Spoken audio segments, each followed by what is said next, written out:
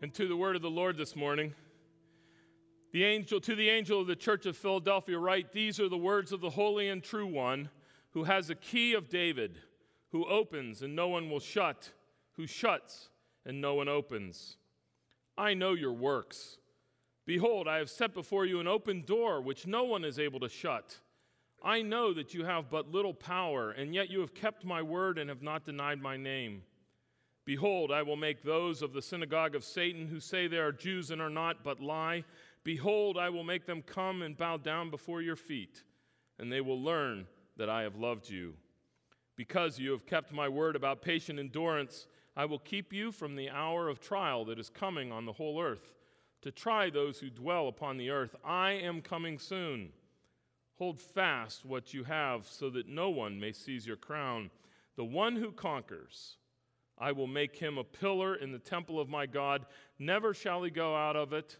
And I will write on him the name of my God and the name of the city of my God, the New Jerusalem, which comes down from my God out of heaven, and my own new name.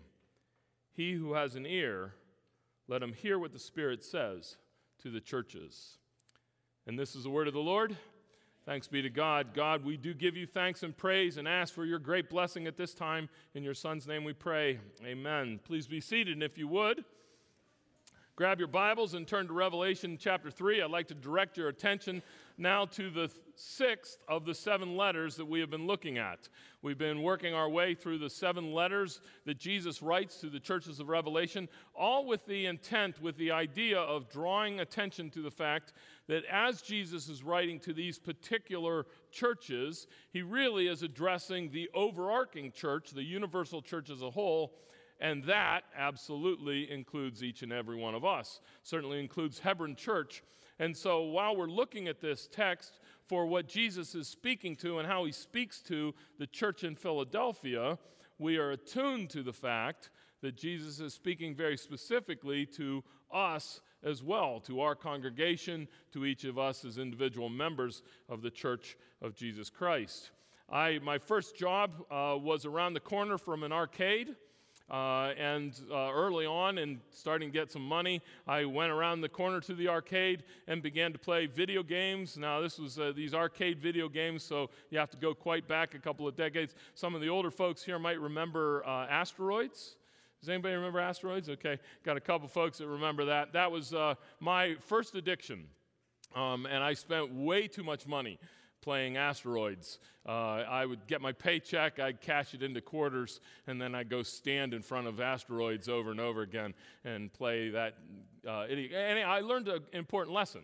The lesson I learned was that I can very easily get addicted to video games. Therefore, I've been very cautious about video games ever since, getting too wrapped up in them, because that easily happens to me.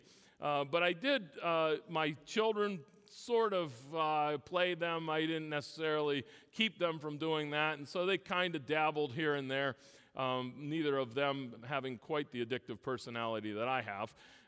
But as my son was playing this one particular game, I'm looking over his shoulder, getting my fix intravenously from him. I'm watching him play this game, and it's a game. It's basically a maze type of a game. It starts when you're in a closed room, and you go from one spot to the next. And the point of all of this is to try to figure out where the door is, and then how you open the door, and then how you keep the door open. You know, it's a series of different steps that you take, all with the intent of trying to get through a particular door. The door represents winning, and the door represents passing through the next opportunity that you get to continue to play the game. And I watched Jason play this thing. It was quite engaging, the way in which the game functions and works, but it was really good. But you take the notion of the door out of the game, and the game completely collapses.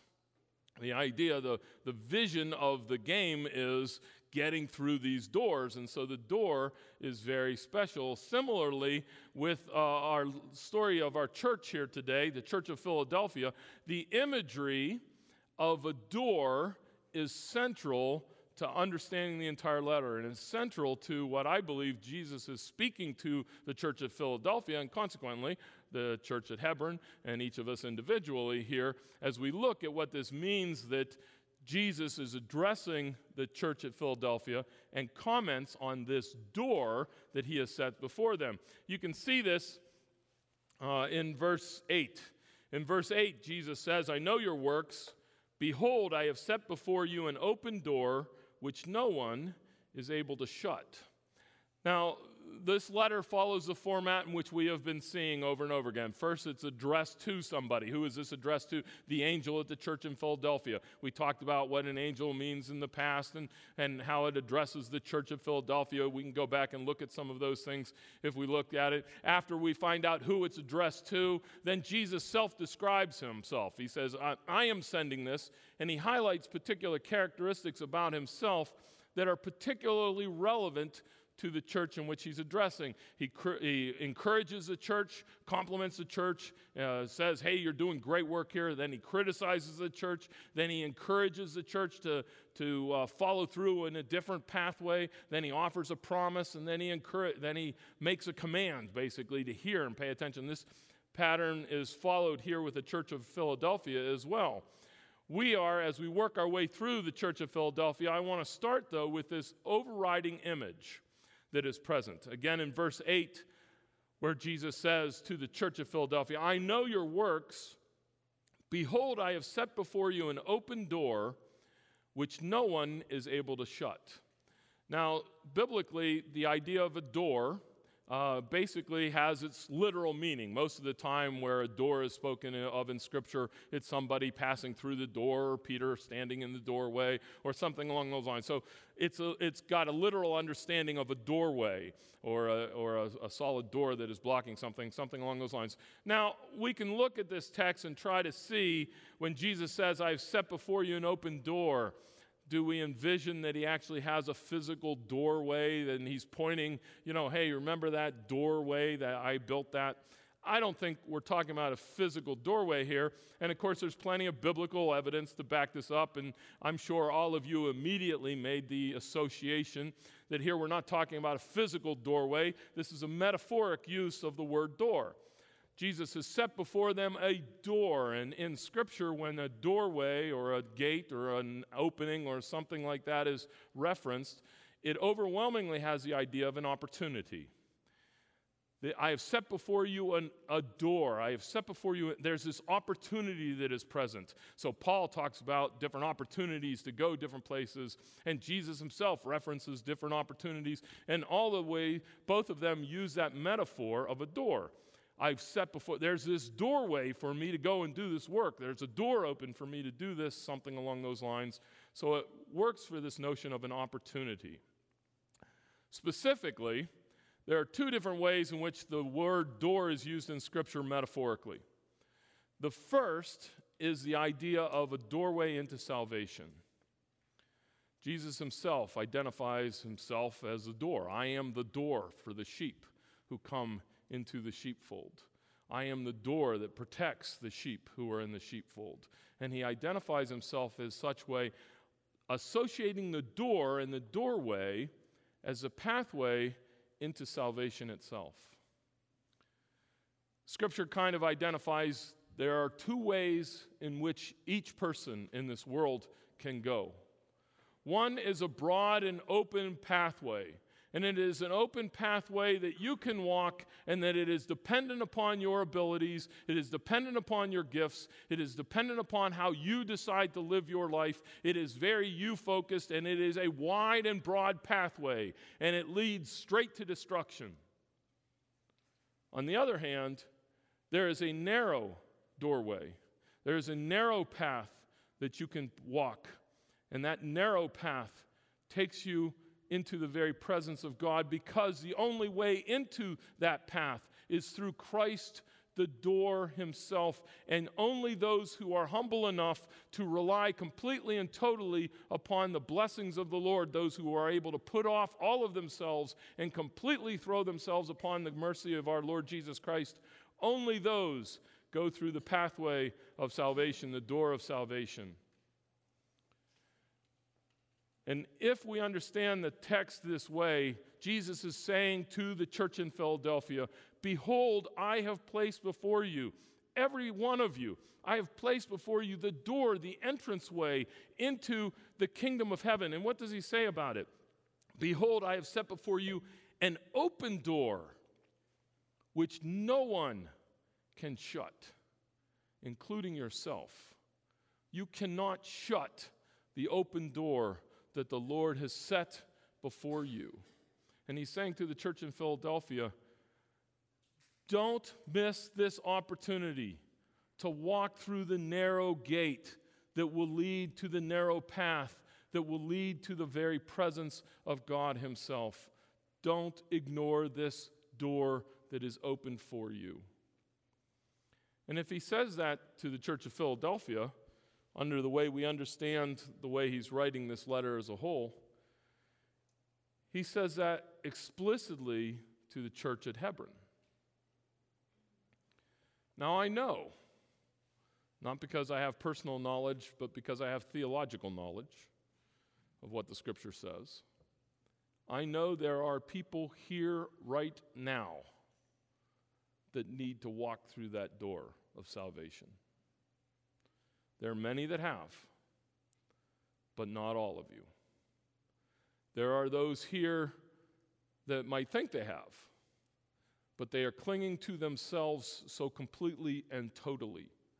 They have yet to humble themselves to pass through the door of Jesus Christ into the narrow pathway. Jesus says he has set before you an open door. May today be the day that every one of you take some time to reevaluate, to look again at your life and say, have I really passed through the door that leads to eternal life? Or am I just playing the game outside the doorway? There's two ways in which door is used metaphorically in the Scriptures. One is to point to the pathway to salvation. I think that there's a possibility that the text here references that, but more likely, Jesus is addressing a church. He knows that he's addressing a church, and he's referencing the doorway of opportunity slightly differently, more in the way in which Paul uses that metaphor most clearly throughout his letters, which is a doorway, an opportunity for service. Paul says over and over again to Colossians, to the Corinthian church about his time in Troas, he says, the Lord opened up a door for me and made possible the ministry that he has in mind. And so what God is saying in this understanding of this, where Jesus says, look, I know your works. I have opened before you a door. There is a ministry possibility. There is a doorway here for you to flow through, the possibility for you to do effective ministry. And get this, I have opened the door, Jesus says. I have opened the door, and no one can shut it. The doorway that is open and available for you, Philadelphia, to do ministry and service is present here because Jesus himself has opened it up. Now, this is somewhat specific perhaps to Philadelphia, or Philadelphia is a good choice for this metaphor. Philadelphia was not a prominent city. It was a very small city, but it guarded the entranceway onto the Anatolian Plain, which is a very wealthy part of Turkey. It's a very wealthy part of Asia Minor. And so this was an access way. Philadelphia, though it was a small city, basically, if you wanted to get to this very wealthy part of the Roman Empire, you had to go through the doorway of Philadelphia. And Jesus is saying here, look, the opportunity is present for you. The opportunity is here. I have opened that doorway for you to do great ministry. Now, Jesus is not ignorant of the status of this church. Look a little bit more in verse 8. I know that you have but little power.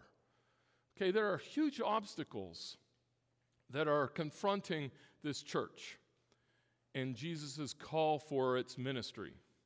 Philadelphia probably had a very small congregation. It doesn't look like they had a lot of people, or maybe they are small in stature. Perhaps the church was made up of those at the very bottom rungs of society, and they didn't have the funding. They didn't have a lot of the resources in which to do ministry. Jesus says, look, I know that you're small. You only have a little bit of power. And then a little bit later on in verse 9, he says, "Behold, I will make those of the synagogue of Satan who say that they are Jews but are not, but lie. Behold, I will make them." There's an understanding that there's an opposition to the work of the church. Jesus says, look, I know that there is going to be things that confront you if you step through this opportunity, this door of ministry that is set before you. I know that there's going to be opposition. And then later, you get the sense that it's not just opposition, but that it's persecution. In verse 10, "I will keep you from the hour of trial that is coming." There is difficulty ahead that is going to be horrific in your eyes. And yet Jesus says, "I have opened this door. It is a door of ministry for you. Don't miss this opportunity." Now, if Jesus says this to the church in Philadelphia, again, how hard is it to imagine that he says the very same thing to the church of Hebron? That he says, look, I know you are but little power. I know that there are problems that you're going through. I know that there are struggles that you're having. I know that you're not at the spot that you might think you could be. You have little power. But I have opened the door. I have put this door before you. I realize that there's going to be opposition. If you do the kind of ministry in this community, in your midst, in your own heart, if you do the kind of ministry that God has opened the door for, there's likely to be opposition. But He has opened the door. And what He opens, no one is able to shut. There's a possibility that it could lead to persecution. Now, we're in a situation where the persecution takes on different understanding at different positions and cultures in this world. But Jesus says, regardless of what is before you, I have opened the door. Now, I keep stressing the fact that Jesus has opened this door for a particular reason. Let's go back and look at the way Jesus addresses himself or describes himself in the address to the church. Verse 7, I'm writing to the church in Philadelphia. Then he writes, "These are the words of the Holy One." Now, you have to be a pretty attentive reader of the Scriptures in order to pick this up, particularly the Old Testament and particularly the prophets in the Old Testament. So I recognize if that has missed some of the Bible readers in the room here. But nevertheless, the idea of the Holy One, that is the way that Yahweh, God himself, self-describes himself. When he wants to present himself in the prophets, he says, "I am the Holy One." And here Jesus is grabbing hold of that title and saying, "I am the Holy One. I am the one who is set apart. I am the one who is distinct. I am the one who is different than all others. I am the one who is morally and pure. I am the one who is righteous in every possible way." And then he says, "And I am the true one. I am the one who knows what is true. I am the one who understands all things. I am the holy and the true one, who has the key of David." Jesus identifies himself here as having the key of David. Now, my guess is that most of us don't know the particular reference to the key of David, and that's understandable. But also my guess is that most of you can understand this. David is the symbol of the kingdom of God. He's a symbol of the king himself, the one who functions under the authority of God and who then has the key, who has the authority, has the responsibility. In the Old Testament, the second in command would be given the key and would be given all of the authority that the king himself would have. Here Jesus is saying, "I am the one who has all of the authority of David." But if you go back to chapter 1, where Jesus pulls a lot of these identifications of himself from it, in chapter 1, Jesus says, "I have the key of death and Hades." Jesus has the authority of all what is living and all that is dead. Jesus has the authority over all things. And so when he says here, what I open, no one can shut. And what I shut, no one will open. Then we get back to that understanding that he places before us a door of opportunity, a door of opportunity for this church to be engaged in ministry so much further and beyond what we are right now. But he places that door of opportunity not just before us as an institution, not just before the elders that are here or the staff that are here. He has placed that door of opportunity in front of every single one of you. Now I know, right away you're thinking, I'm really busy. I can't give anymore. I've got my family to look after. I've got my kids in all of these things. I've got all my studies that I have to do. I've got my husband's already really involved. I'm already really involved. No one can shut the door that Jesus has opened for you. No one can shut that door. If he has opened that door for you, it is his intent that you walk through that door, that you seize that opportunity. Yes, this church has to do that. But yes, each and every one of you must look and say, has indeed the Lord opened up this opportunity, and that there is no other option for me but to walk through it, to grab it, and to say, it is here because God himself, Jesus himself, has opened it for me. The promise that Jesus makes in this letter to the Church of Philadelphia is a beautiful one, as they all are, but it's a promise that plays directly to all of us who feel the challenge of that open door that is laid before us. Are we doing what God has opened the door for you to do? The promise is in verse 12. Jesus says, to the one who conquers, I will make him a pillar in the temple of my God. I will make him a pillar in the temple of my God. Okay, now there are a couple of people that immediately want to associate that this is a real pillar. You know, that somehow when we get to heaven, we're all going to be a big statue holding, pillar in the gate. Okay, I think it's much more likely, come on, that we have once again here a metaphor. That God has made us, that God will make us those who will seize that opportunity, the opportunity of salvation that is before each and every one of us, the opportunity of ministry that is before each and every one of us, to the one who conquers. He will make us a pillar in his, okay, what does a pillar imply? The stability, the presence, that never will we be shaken. And indeed, the letter kind of plays into that. Jesus says, never shall he, the one who conquers, never shall he go out of it, but always we will be in the presence of God. The stability is one thing. But why use the idea of a pillar? Why not say God will make you a pew in the temple of our God? Because that would be weird. No, why not a window? Why a pillar? What does a pillar do? For the one who conquers, for the one who seizes the opportunity, for the one who recognizes that God has opened a door before us, God will make you a pillar in the house of the Lord. Now, I've seen pillars, and I think they're wonderful, and all that kind of things are great. But the point of a pillar is that it holds up the roof. It holds up the gospel message. It holds up Jesus Christ so everyone can see. That's what a pillar does. A pillar holds up the building so that everybody can see it.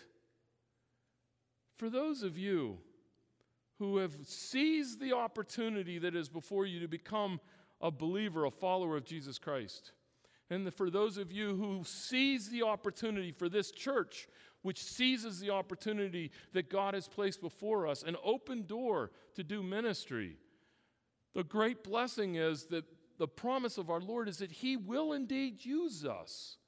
He will indeed use you. His gifting is that not only has he opened the door, but he will make us so that we hold high the gospel message, the glory of Jesus Christ in the entire world. That's what is ahead for you. That's what's ahead for me. Let's pray. Lord God, how desperately we need that very blessing, the opportunity that you give us, the door that is open in Jesus Christ. Father, we thank you for blessing us with that, with the possibility of being men and women who will see the door, who will recognize it for our own salvation and pass through. Lord, for those who recognize the door, the ministry opportunities that are ahead for us, to seize them and to make them more and more, as you call us to be, pillars in the church of Jesus Christ, holding forth the gospel so all can see it. Make it so in my life and in our lives, we pray. Amen.